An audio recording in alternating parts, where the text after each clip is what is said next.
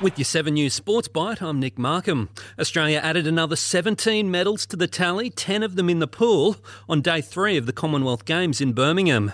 Emma McKeon's victory in the 50 metres freestyle was her 11th gold medal, the most of any athlete in the history of the Games.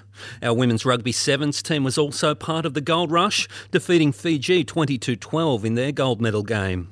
In the NRL, Dragons forward Jaden Sewer escaped with a fine for pulling the hair of Luciano Leilua in their loss to the Cowboys. Jason Taumalolo can avoid suspension for a shoulder charge, but only if he takes an early guilty plea. And that's your 7 News Sports Byte for Monday, August 1. I'm Nick Markham.